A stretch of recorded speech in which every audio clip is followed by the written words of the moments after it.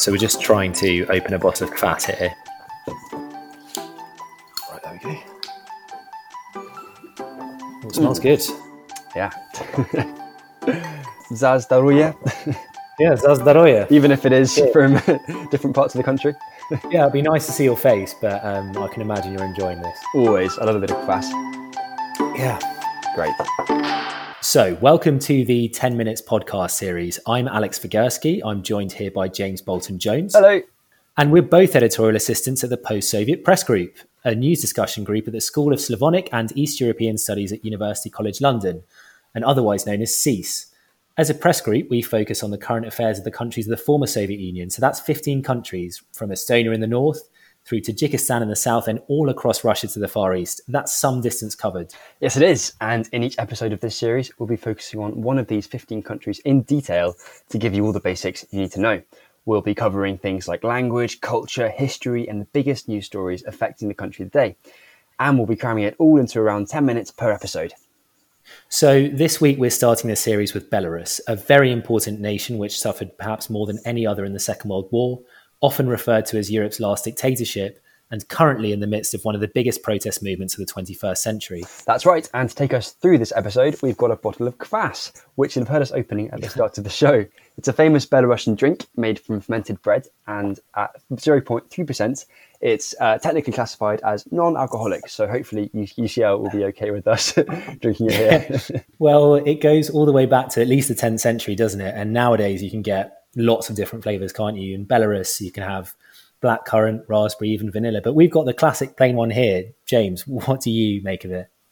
Yeah, I think it's pretty good. Yeah, it is, isn't it? It's Sainsbury's finest import, I believe. Right, let's crack on with the rest of the episode. Yeah, let's pour another glass and get going.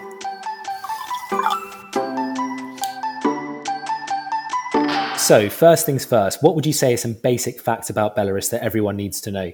Okay, so Belarus is in Eastern Europe, nestled in between Poland and Lithuania to the west, Ukraine to the south, Latvia in the north, and Russia to the east. It has a population of just under 9.5 million, which mostly speaks Russian, with speakers of Belarusian in the minority. A poll from 2009 indicated that fewer than 8% of Belarusians actually use the Belarusian language regularly. And at risk of you butchering the pronunciation, can you maybe say anything in Belarusian? How about Hravajsa u bulbul? Nice. And what does that mean? Well, it's a saying that literally means hide in your potatoes. But you say it when something bad has happened, like, oh no, that's not good. Better go hide in some potatoes. Okay. Speaking of which, we're drinking this kvas, which is really going down very well. And if we were in Minsk, what food would we be having to go with it? Well, for a snack to go with the drink, we might be having sirbriki. I think potato croquettes, but fried in lard, although I fear I once again wrangled the pronunciation. But anyway, for a more substantial meal, it will still probably have potato in it, but there's a huge variety. It's not just about potato pancakes. Okay, but potato pancakes are still delicious. Yeah, of course. Okay, we can move on. History then. If most Belarusians speak Russian, presumably that means Belarus was part of Russia at some point? Not exactly. So Belarus gained independence from the Soviet Union in 1991. And before that, the territory of what is now Belarus was part of the Russian Empire. But it would be a big mistake to think of Belarus as some kind of extension of Russia. Before today's Belarus became part of the Russian Empire near the end of the 18th century, it was part of a polity known as the Polish-Lithuanian Commonwealth. And before that, it was part of the Grand Duchy of Lithuania, also known as Litva. We should also note that the term Belarus was not used at this point, with the local Slavic populations of Litva, who would later become Belarusians and Ukrainians, known then as Ruthenians. That's a lot of names and dates, James. Yeah, and unfortunately it doesn't stop quite there.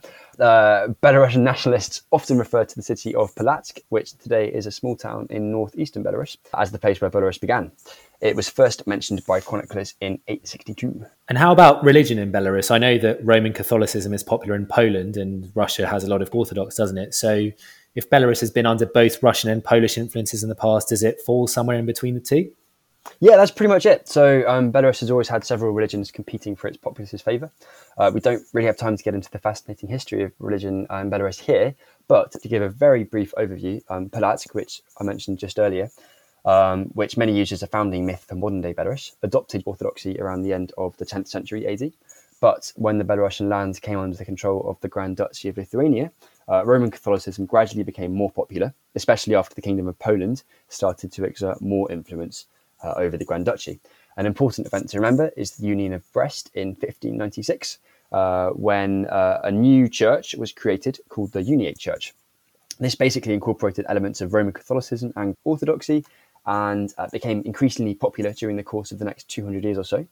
However, when Belarusian lands came under the control of the Russian Empire, many Uniate believers were forcibly converted to Orthodoxy, and the Uniate Church was finally completely banned in most of the Russian Empire by 1839. And religion was outlawed during Soviet times, right? So how has it fared since independence?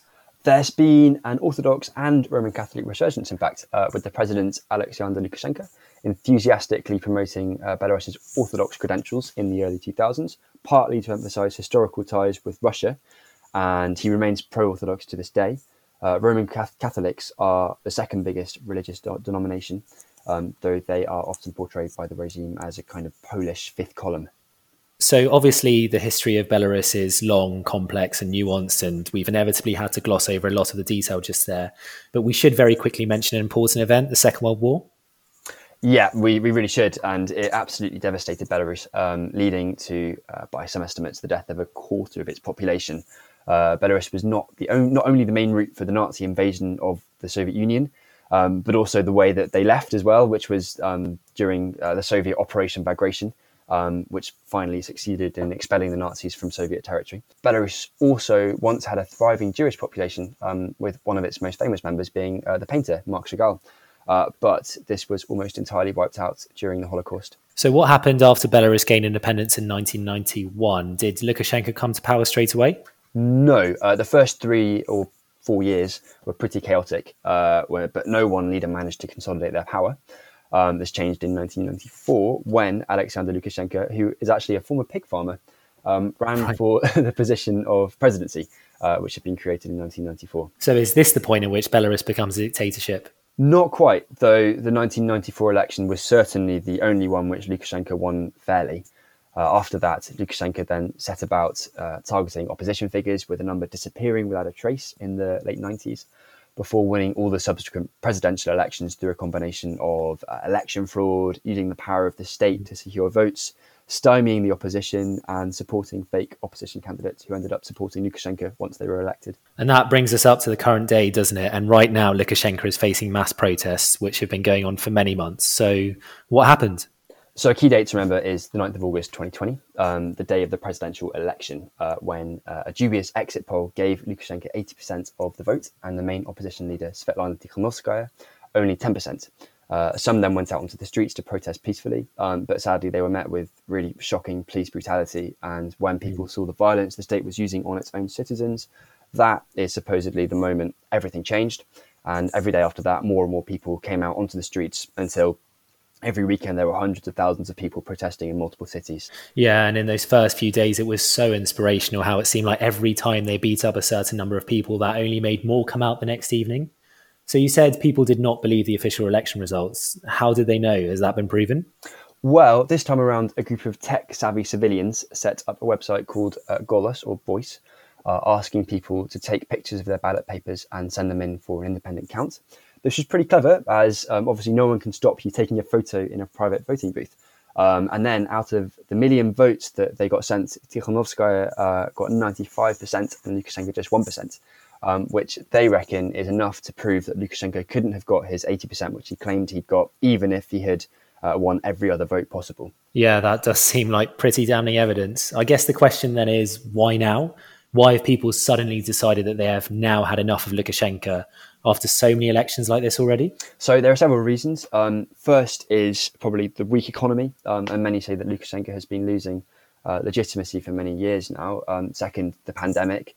Lukashenko's response to COVID became notorious worldwide, as Belarus was one of the only countries not to go into any kind of lockdown. Yeah, didn't he tell citizens something like drink vodka and go to the sauna instead? Yeah, he did, and unsurprisingly, this is widely thought to have alienated his support base. We should also mention the role of some inspirational individuals like Svetlana Tikhanovskaya, who is a former schoolteacher whose husband was jailed for trying to run for president, and so she decided to run in his place. There's also Maria Kolesnikova, one of the key opposition figures, who heroically tore up her passport when the authorities tried to force her out of the country, so that they had to let her stay. But most of all, this has been a people's movement, triggered by seeing and hearing about mass arrests, beatings, and horrendous torture used by the police on peaceful protesters. They simply had enough, and in Tikhanovskaya's words, they are not afraid of anything anymore. Right, and looking to the future now, what has the reaction internationally been to all of this? So the EU has imposed personal sanctions on Lukashenko and other individuals linked to the regime. And Tikhanovskaya, having been expelled from the country, is now travelling around campaigning for greater sanctions. Another important one to watch is the role of Russia. So far, the protests haven't really been anti or pro-Russian, just purely anti-Lukashenko. But for now, Russia seems to be backing Lukashenko, even if Putin doesn't have a particularly great relationship with him. And what about any other issues facing the country? Well, I think we're running out of time, so I'll keep it fairly brief. But there are lots of reasons Belarus is important, irrespective of whether Lukashenko is in power. It's positioned at the border between the EU and Russia, and it remains to be seen whether it can develop close ties with both at the same time. It's also crucial to the environment. It has a huge amount of forests, known as the lungs of Europe, and Belarus is still suffering from the legacy of the Chernobyl nuclear disaster in 1986, which contaminated huge areas. There are fears it still affects the country's food supply today. Okay, we are really running out of time now, so I think we'll have to call it a day. But before we do, we should also say a huge thanks to Andrew Wilson for his help in putting this episode together. Andrew's an expert on Belarus at UCL SSEES, and his book on Belarus, the last European dictatorship, is getting a new edition published imminently. So definitely worth checking out if you want to know more. Yeah, perfect reading over a bottle of kvas, I'd say. Yeah, exactly, James. Right, bye. See you next time. Bye.